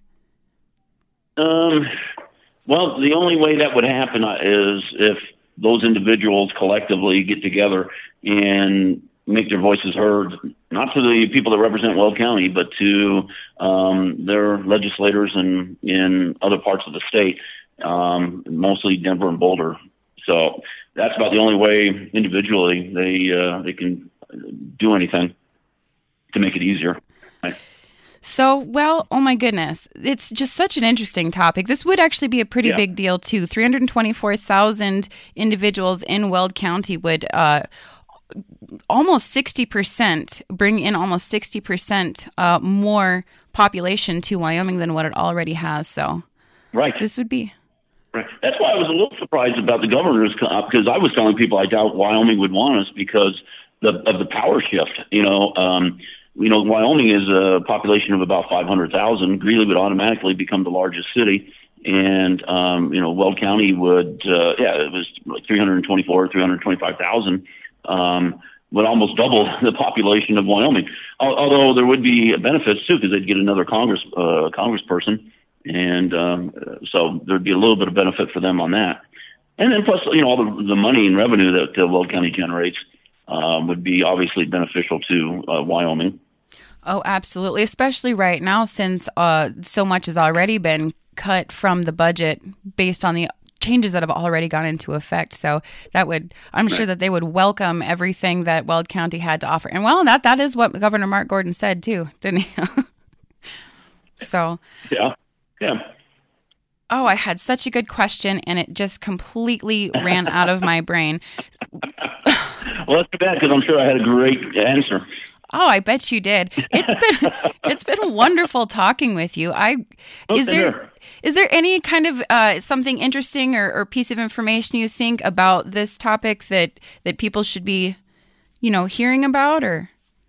Well, I just think it's and I call it a movement. I don't know if that's an accurate term or not, but I think it's gaining more popularity every day.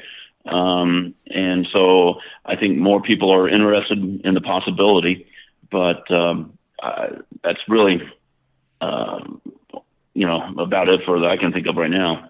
So this really will be something to keep an eye on. I laughed when I saw the story initially, but no, it sounds pretty serious. I will be keeping an eye out for it for sure.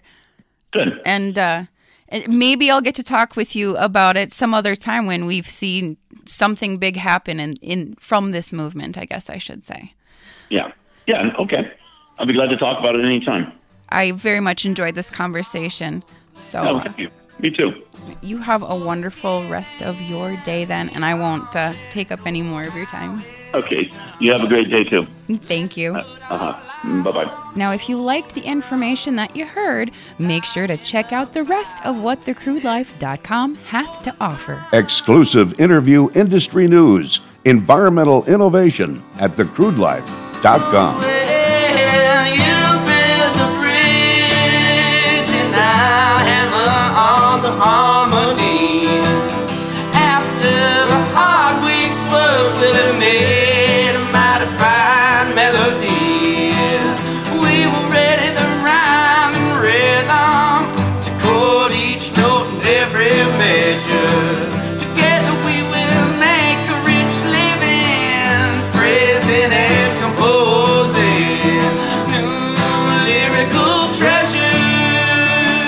music heard on the Crude Life Morning Show, Play Hard, Work Hard, is by the Moody River Back Band. to the way.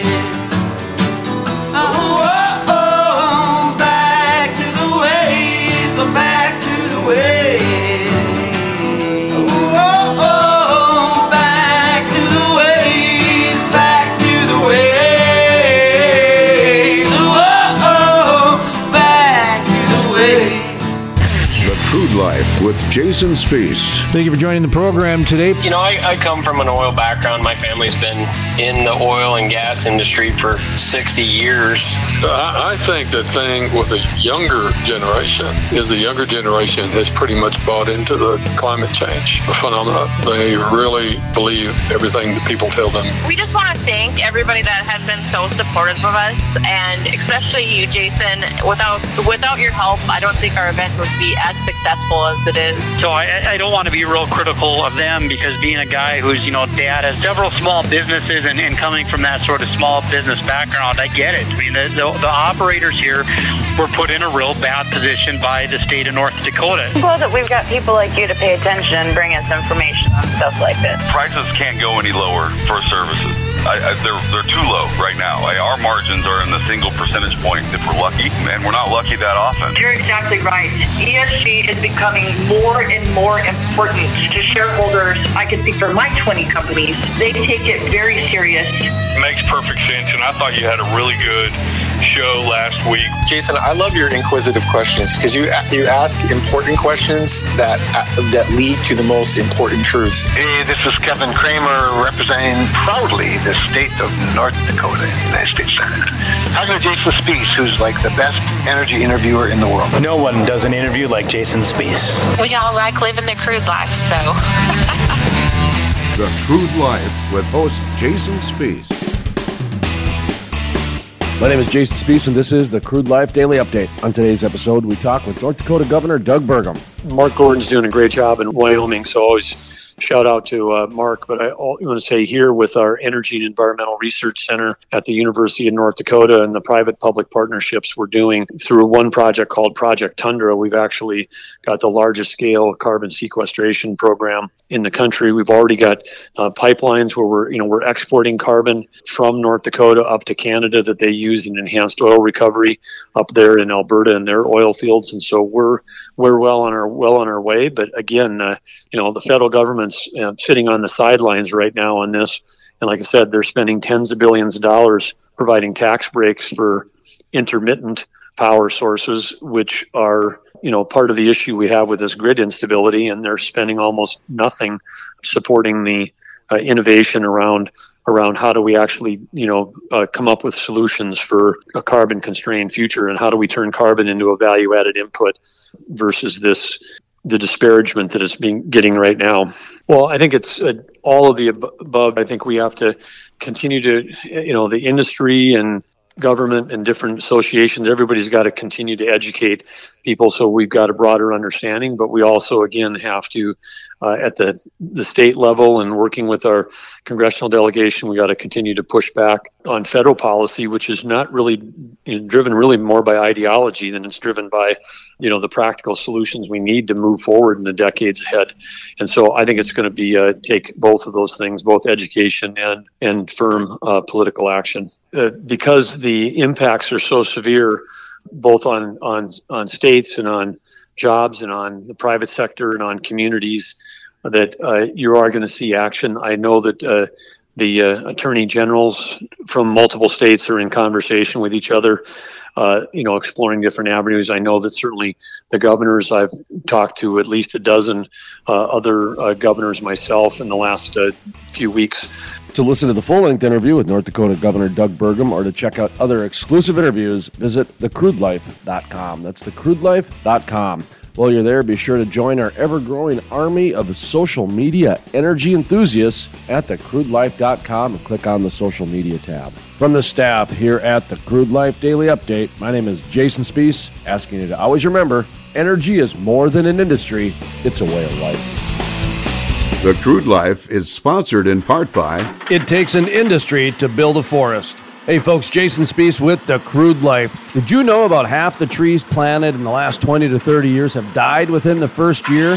Lack of watering, transplant shock, special interest groups, poor growing conditions are just a few reasons it takes an industry to build a forest, and that is exactly what the industrial forest does. Sustainability sheds, critical pipeline systems are implemented to ensure the forest survives and absorbs carbon for decades to come. It takes an industry to build a forest. If you're interested in sustainable forests, growing industry jobs, check out theindustrialforest.com. That's theindustrialforest.com.